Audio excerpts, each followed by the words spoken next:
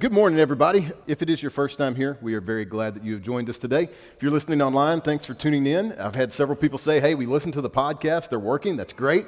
A couple of quick little housekeeping things before we get into the message this morning. One, thank you for joining us on what is historically the worst day of the year, right? Like you woke up this morning, you lost an hour of sleep. And so thank you for waking up, having a little extra coffee. Ethan, appreciate you. Good job on that. And also, he's not out here right now, but last week I want to address something so people don't think I'm abusive. If you were here last week, I may or may not have poured salt all over one of our students' tongues, who then went home and told everyone he was assaulted by a pastor. So Caleb is already on his way to terrible dad jokes. So there's that. We're going to continue walking through the greatest sermon, just looking at the Sermon on the Mount. And this morning, there's these little transitions that happen within it. We kind of had several weeks where we looked at the Beatitudes, the supreme blessedness. And then last week we said, okay, now he's putting this into action with salt and light, that we've been called to action, not just to sit by, but to actually do something with it. And today, Jesus is really going to set up the next several months' worth of messages. And the way that he's going to do that is through talking through the law in Scripture itself. So 2001, I'm a senior in high school, and that was kind of a pivotal year for me. February of that year, I know I just said 2001, so some people were like, oh, you're old, quiet. Some people are like, oh, you're a kid. I went bald when I was 20, so give me some grace. That was a pretty pivotal year, though. Had some big changes in my life spiritually. Like I'd been a believer for a long time, but I really began to, what I would say, grow in that faith and kind of make it my own. Remember sitting down and having a really big conversation with God one night. Nobody else around, wasn't at a camp, wasn't at anything super emotional. I'm sitting in my bedroom and just going, okay, do I believe in God? Yes.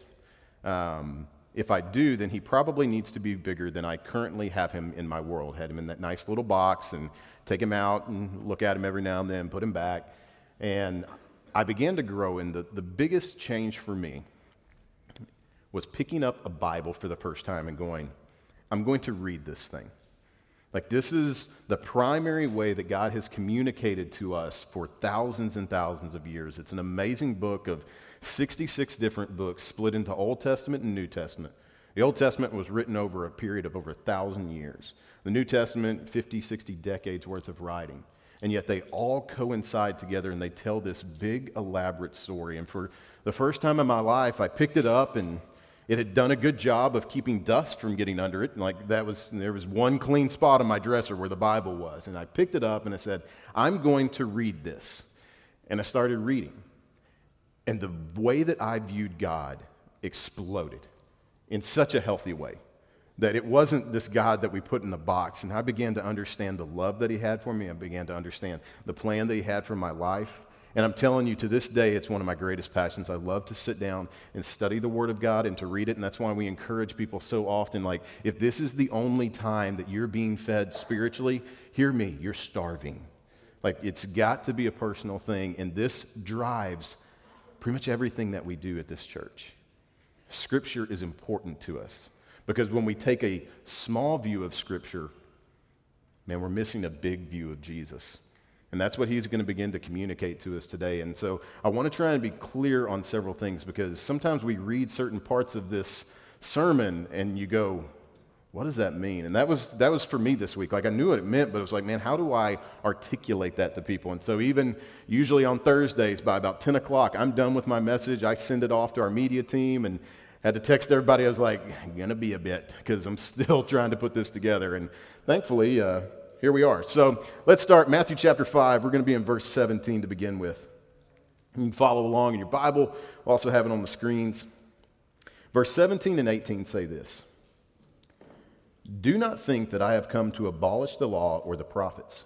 I have not come to abolish them, but to fulfill them.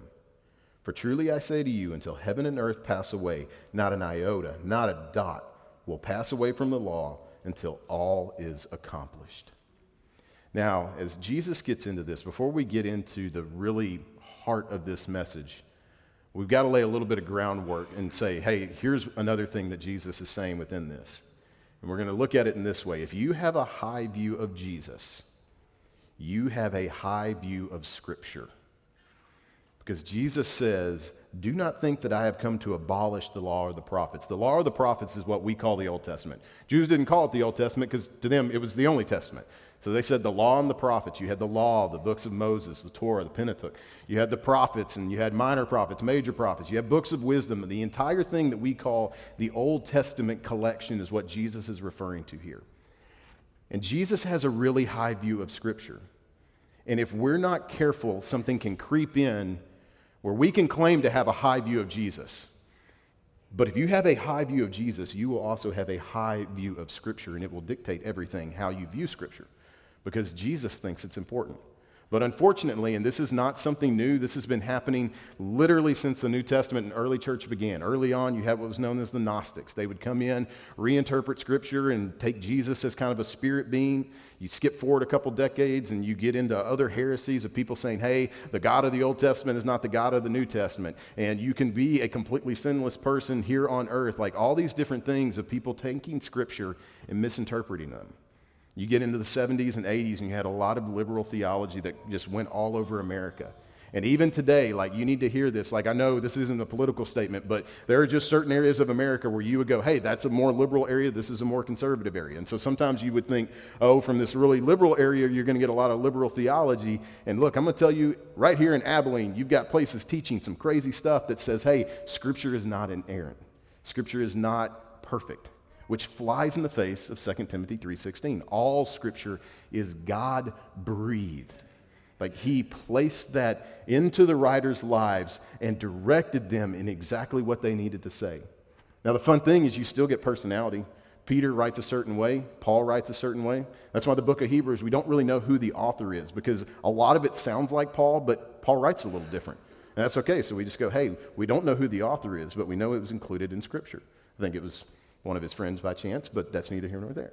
But you see that these individuals are there, but God is the one speaking it into their lives, down to the finest letter.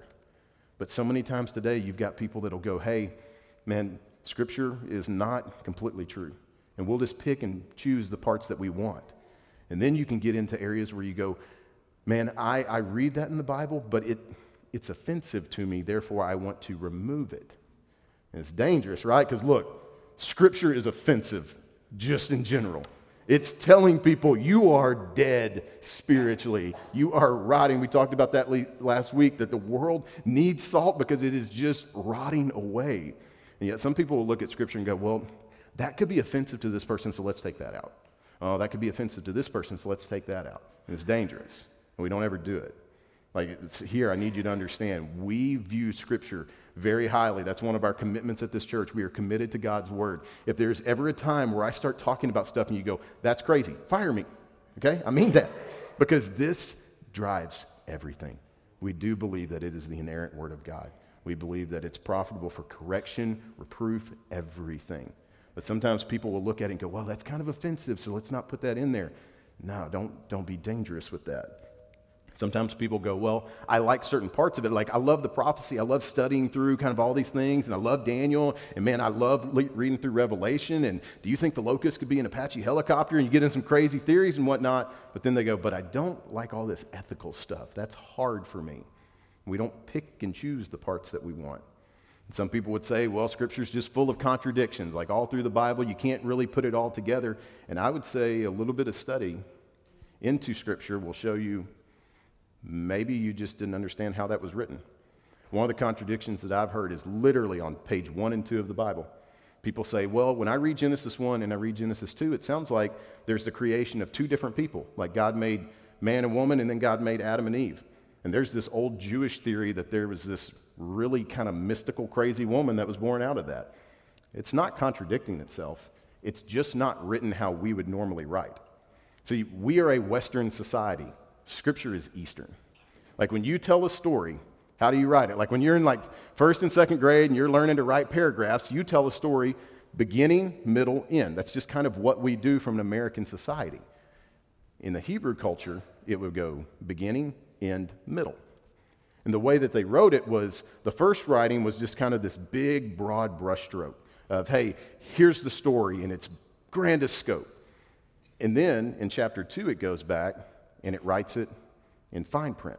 And it gives more of the details. It's not contradicting itself. It's just people need to understand. Turns out a couple thousand years ago, they wrote differently in a culture all the way across the world than we do today.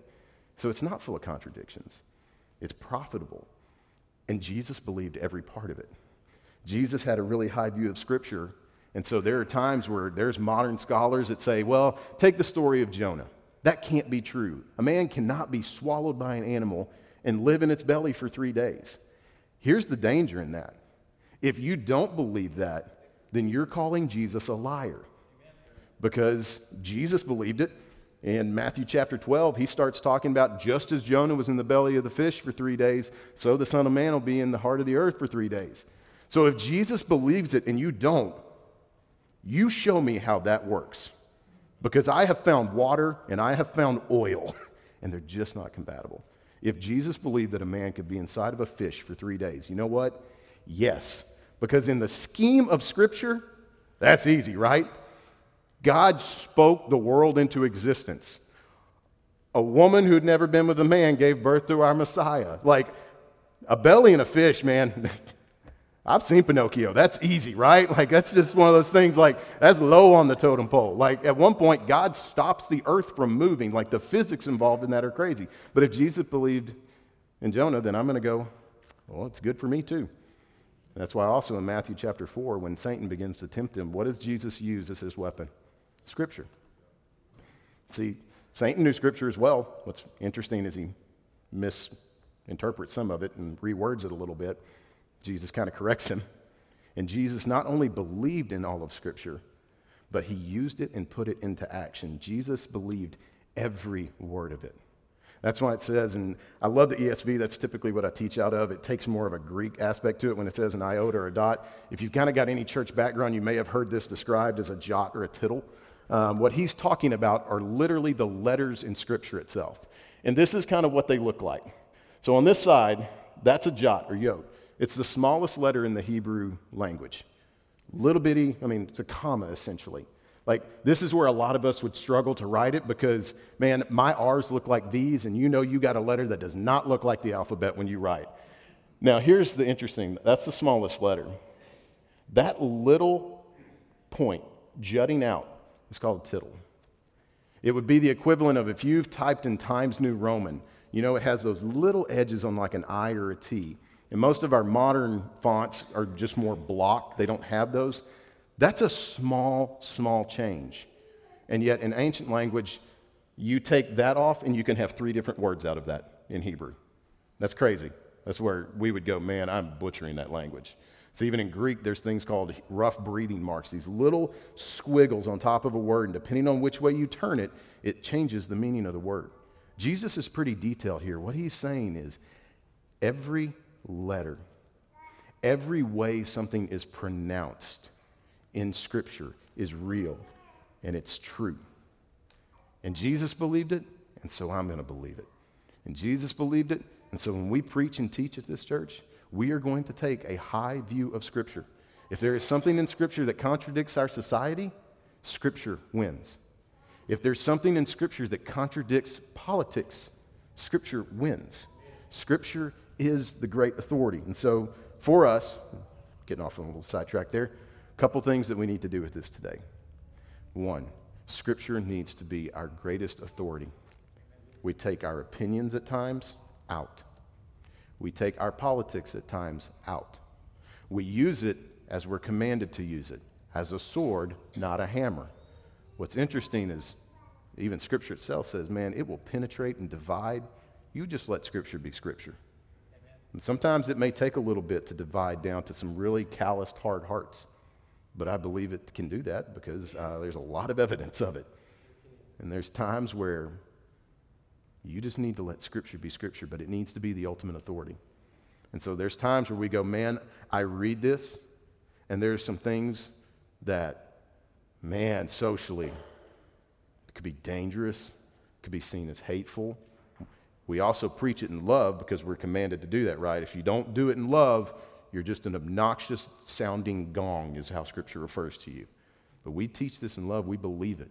That's primarily why we teach the way we do here. Like, I can't avoid stuff. Like, we just walk through this line by line, and so if it's offensive, man, I got to deal with that.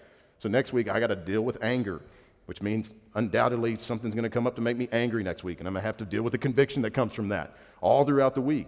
Then we're going to get into lust. Then we're going to have to talk about divorce.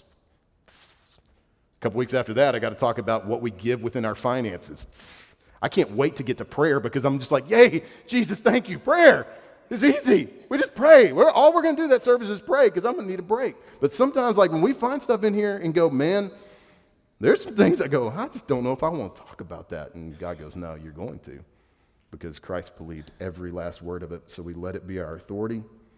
And we have got to commit to studying this personally, daily, definitely weekly.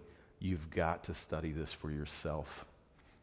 You've got to let it consume you at times, and you've got to consume it. And so there's a lot of different ways. One thing that every person in here shares in common, if you are in Christ, you could know more about the Bible. And when I say everyone, that's me included. That's why my list of books outruns the ones read versus ones I need to read. Because there's times where I look in Scripture and go, man, I need to know more about this. I've said in the past, like when it comes to end times and things like that, that's an area I need to study more because there's questions that come up. So I got a great book in my office right now called Infant Baptism and Covenant Theology. Most of you probably aren't going to grab that one, but you know what? It's one question came up and was like, you know what? I can educate myself on that a little bit. Every one of us can know more about the Bible. Not so we have more knowledge, but for God's glory. And so there's lots of avenues for you. BlueLetterBible.org. I've mentioned that one before. If you want, write it down. You can look at all the different translations. You can go in and it will break down Greek and Hebrew in a way that's fairly understandable. There's a thing called Strong's Concordance. Every word in Greek is listed in it. And you can see, okay, when it talks about love, is it using this Greek word for love or is it using this one? Because it can kind of change some of the context of it. But you can educate yourself. In 2020, there is no reason not to study. I'll tell you that. We have way too many resources. YouVersion of the Bible app. Grab that on your phone. If you need a study Bible, grab one of those because it's just good little nuggets of, okay, what is it talking about there? And you can educate and grow within that. MacArthur's got good study ones. Matthew Henry, those are good, easy intro into it. If you're pressed for time, you got 10 minutes, go on iTunes, go on Spotify, and subscribe to Ask Pastor John. It's John Piper, and I can tell you I'm not challenging anyone's intelligence in here. I'm just saying he's smarter than all of us, all right? He's got some books that were not written for me. There was one Sunday we were in church in Oklahoma, and I found this one that I was like, I haven't read that, and I want it.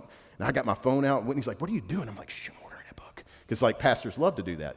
It came in, and about 3 pages in, I went, I am not smart enough for this. But there's a lot of other ones in his podcast. It's about 10 minutes where it's some really legit good questions, and, man, he breaks them down, uses Bible to explain all of it. There's just resource after resource after resource to grow and study in Scripture. But there's another caveat to it as well. Do more than know, do.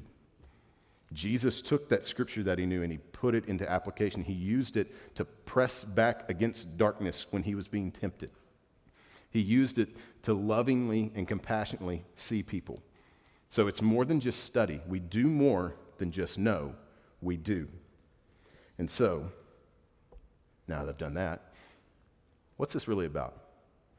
Because Jesus says, do not think that I have come to abolish the law and the prophets. Already there was kind of this mentality in religious leaders that when they heard Jesus, they were like, man, this is different. This guy speaks with authority. This guy speaks as though he wrote this stuff. He kind of did.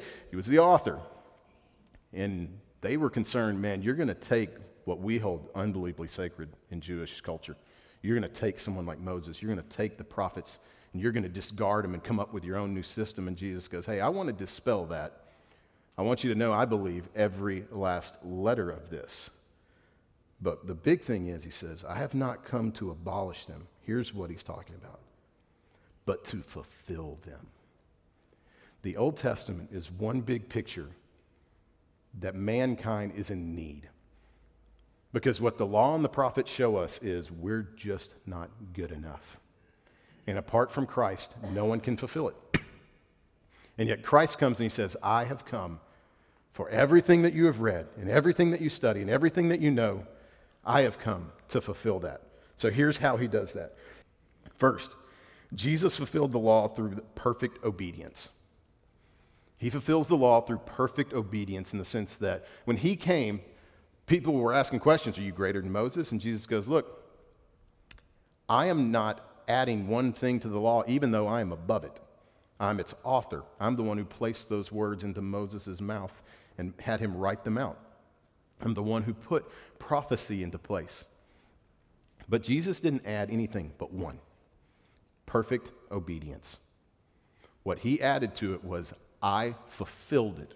So let's take the Ten Commandments, basic morality 101, that we can't make it a day without messing up. And Jesus goes, I've done all of that. He's not the rich young ruler in the New Testament going, all these things I've kept, what am I still lacking? Jesus goes, I lack for nothing. I have followed everything in absolute accordance to God's will. And in doing that, he fulfills all of the law by being perfectly obedient. Because for us, the law shows one thing. You can't do it. Like, you just can't. And yet Christ says, I am fulfilling this because I am obediently and perfectly following it. Jesus also fulfilled the law through prophecy. You read through the Old Testament scriptures, there's like 300 scriptures that deal with the Messiah, these prophetic things that were written sometimes thousands of years before of what the Messiah would look like. Some of them dealt with his birth, things that Jesus didn't exactly have control over. None of you got to decide where you were going to be born, right? And so that's why even at Christmas we look at some of, hey, he's going to be born in the town of Bethlehem. He's going to be from the tribe of Israel. He's going to be the tribe of Jesse. He's going to have all of these things that were just outside of Christ's control. He's going to be born of a virgin, and yet he fulfills those. Some of them were his life. He'd be despised. He'd be ridiculed. And we know that Jesus dealt with that all the time from his own people. Some of them dealt with his death, the way in which he would die, that he'd be pierced for our transgressions. Read through Isaiah 53. There's some really strong language there that deal with prophecies related to Jesus. And Jesus fulfills them. And in doing so, he shows that I have fulfilled the law. Now, what's this guy's name? Peter Stoner wrote a book called Science Speaks. And pretty smart mathematician type. He said, for Jesus or any individual to fulfill 48 of those 300 prophecies, the probability of that happening, one person being able to orchestrate their life pre-birth to death, to even do 48 of those, the probability of that is 10 to the 17th power.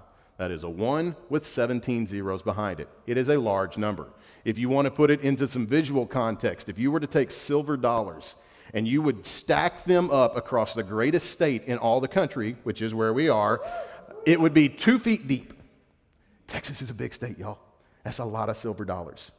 But then to really drive it home, you would take one of those silver dollars and you would put a mark on it. And then you'd take some poor volunteer and blindfold them, probably an intern, because that's what interns do. And you would send that intern out and say, find it. That's the probability of Jesus fulfilling just 48 of them. And he gets them all. Like, there is no way that is possible outside of a divine Savior. That's who Jesus is. So he fulfills it perfectly obediently. He fulfills the prophecy. And then there's a big one. Jesus fulfilled the penalty of the law on the cross. Because you can't miss that. You cannot miss this. There is a price for sin. There is a price for our failure. And the law and prophets would say it's death. Death of that person or the sacrifice of something innocent. Because really the Old Testament is really kind of a conditioning program for the fact that there's an equality here. Sin equals death. Therefore you need a sacrifice. And all through the Old Testament, this is just something that was trained in people, almost like Pavlov's dogs, if you're familiar with that. Pavlov had dogs and he knew, hey, they salivate before they eat. So he put an experiment together. Ring a bell, dog food. He did this for a while. Ring a bell, dog food. Ring a bell, dog food. One day, it came time for the real experiment. Rang the bell, no dog food. Dogs just salivating because it had been conditioned. The Old Testament conditions us to understand that sin equals death. There has to be a sacrifice there. That's why in the Old Testament, the sacrificial system was there because blood had to be shed. And that's hard for us to wrap our minds around, how graphic a scene that would be at a time where people would pour into Jerusalem making atonements. bulls, lambs. I know in cattle there's over 10 gallons of blood. And you imagine all of these people bringing these sacrifices. The temple would have been the unbelievable reminder, just from its stench on a warm day, that sin equals death. And Jesus says, look, I'm even going to fulfill that penalty. Because he was sinless, because he had fulfilled the prophecy, he was able to fulfill the penalty of death, and he did it on the cross. And because he was sinless, he becomes the ultimate sacrifice for us. In his obedience, in his coming, and in his death, he can say, but to fulfill them. And he does. He fulfills all of that. And he's continuing to do that. That's why it says, and not one of the law shall pass away until all is accomplished. There's still things being accomplished. The cross accomplished grace and salvation for us, but one day he's going to return. He's going to set all things back as they should be. And that's when it's all accomplished. So then he kind of transitioned it to us a little bit. In verse 19, excuse me, he says, therefore, whoever relaxes one of the least of these commandments and teaches others to do the same will be called least in the kingdom of heaven. But whoever does them and teaches them will be called great in the kingdom of heaven. For I tell you, unless your righteousness exceeds that of the scribes and Pharisees, you will never enter the kingdom of heaven. Now, here's where a question can kind of come up. As we read that, it says, man, whoever relaxes the least of these, or one of these, will be called least in the kingdom of heaven. Are we called as believers now to live under the law? To answer that, no. Why? Because he's fulfilled it. When he says, I have come not to abolish them, but to fulfill them. That fulfillment changes everything for us, because that fulfillment puts us into a new covenant. How do we know that? Because within Scripture, we're called to sacrifice. Now, God says, hey, sacrifice isn't the ultimate thing. I want a clean, pure heart. But we know in the Old Testament that sacrifices were called to be made. So why are we not still doing those? Because Jesus fulfilled it and became the ultimate sacrifice. Therefore, and a lot of y'all are probably happy, we don't have a livestock yard out back. Not having to do that today because, man, in my life, I'd have taken out every feedlot in Amarillo. If some of you are from that area, you know what I'm talking about. You get there, open the door, and go, that's cow manure. There's a lot of feedlots there, a lot of cattle. I'd have killed them all. And luckily, because Christ is the ultimate sacrifice, that's one we're no longer. So we're not the least in the kingdom there. See, there's a number of things within the Old Testament that were given to give Israel its identity, a number of the dietary laws, a number of the customs that they did. It set them apart from the people around them. That's why we read certain things and go, I don't fully understand that commandment. Because there's one commandment that says, don't cook a young goat in its own mother's milk. I've studied that one. Still haven't got that figured out. I like goat, but that's one people just look at and go, hey, it could have been because that milk was supposed to be nurturing to this young goat coming from its mother, but in the reality, we just don't know. But we know that that was to set them apart from the nations that were around them. Well, our identity is now found in Christ. We're not having to have it identified through the law. And so that changes some of it and sets us free. Now, we have to be careful with that, right? Doesn't mean that we just relax all the Old Testament. It doesn't mean that we go, oh, well, new law, new covenant, maybe I shouldn't lie, but I'll just do it anyway. No, it's not what he's getting at. But because our identity is now in Christ, we do have a new identity, and there's some things we're thankful for, right? Bacon. Come on. That was one in the Old Testament. God said, hey, pork, that's an unclean animal. This is to set you apart from the cultures around you. Therefore, you will not eat it. Even when it came to beef, there were certain parts behind a certain part of the animal where they said, hey, we don't eat that anymore. And it set them apart. But yet, we're going to see in our scripture reading today that Jesus said, hey, I just made all food clean. So praise God, because bacon is there, right? And praise God, because there are some things that set Israel apart in the Old Testament that I personally am kind of thankful for now. You don't have to turn there, but I was just going to read a little bit of Leviticus chapter 19, because, man, Leviticus, it's riveting stuff, right?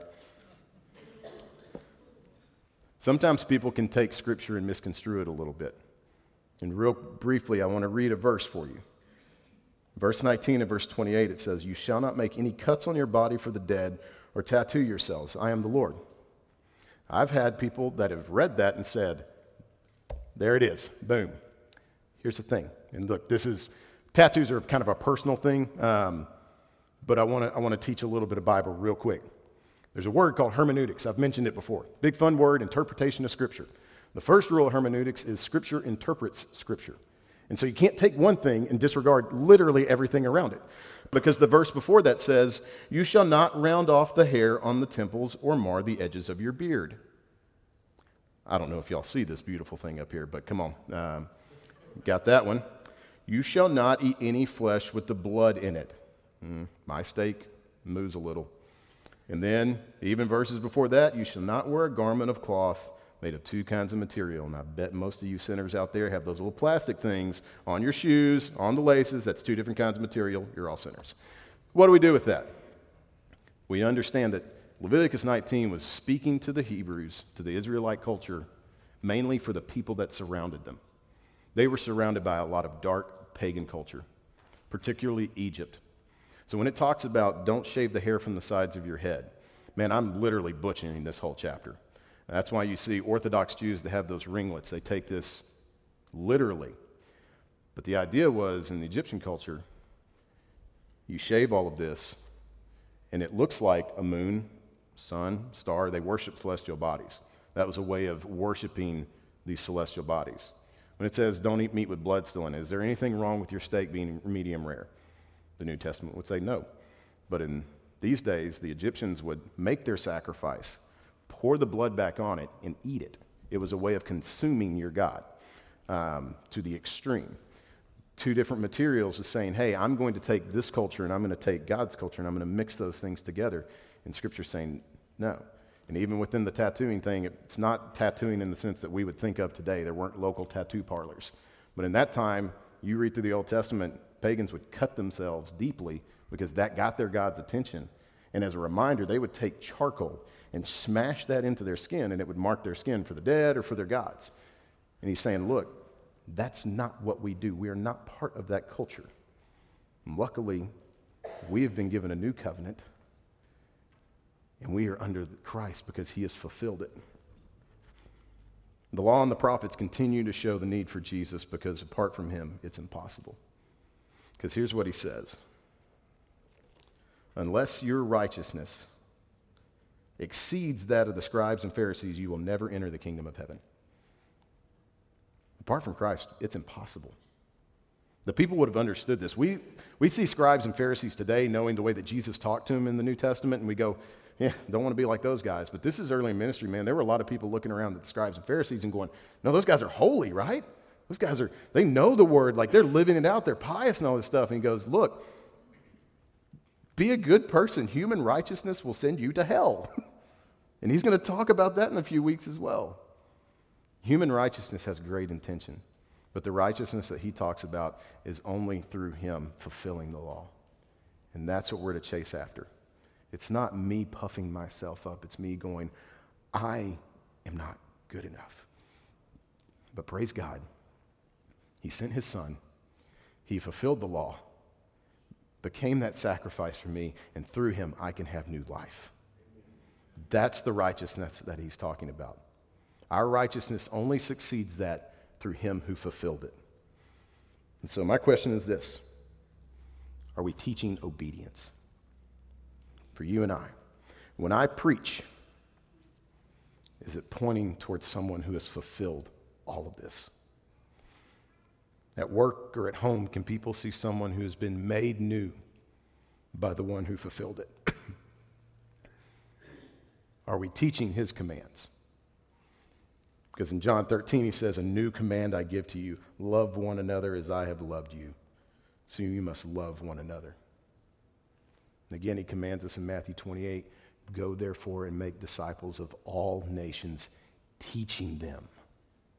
Are we teaching that obedience and salvation come through the one who's fulfilled it all? Because he has. He was the one who wrote about himself thousands of years before. He was the one who fulfilled that. And he was the one who placed the ability in us to say that we can hunger and thirst for righteousness. But it only comes through him who's fulfilled it. So are we living that?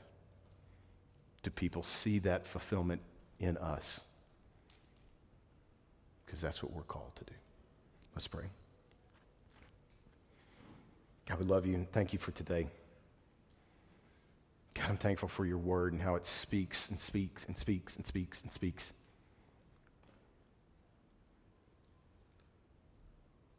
Thank you, Father, for sending your Son to fulfill what we could not. Thank you for salvation being only through him. And God, if there's someone here today who's trying to do it through human righteousness, God, I pray you'd be all over them and show them it's only through Jesus Christ. It's only through turning away from our old self and following him that we can be made new. And he's fulfilled that way for us, God. God, I pray you would call people to yourself. And if that's you today, put that on a Connect card. Talk to one of our pastors. You don't have to walk through life in the old. You can be made new. God, thank you for sending your Son. We ask all of this in Christ's name. Amen.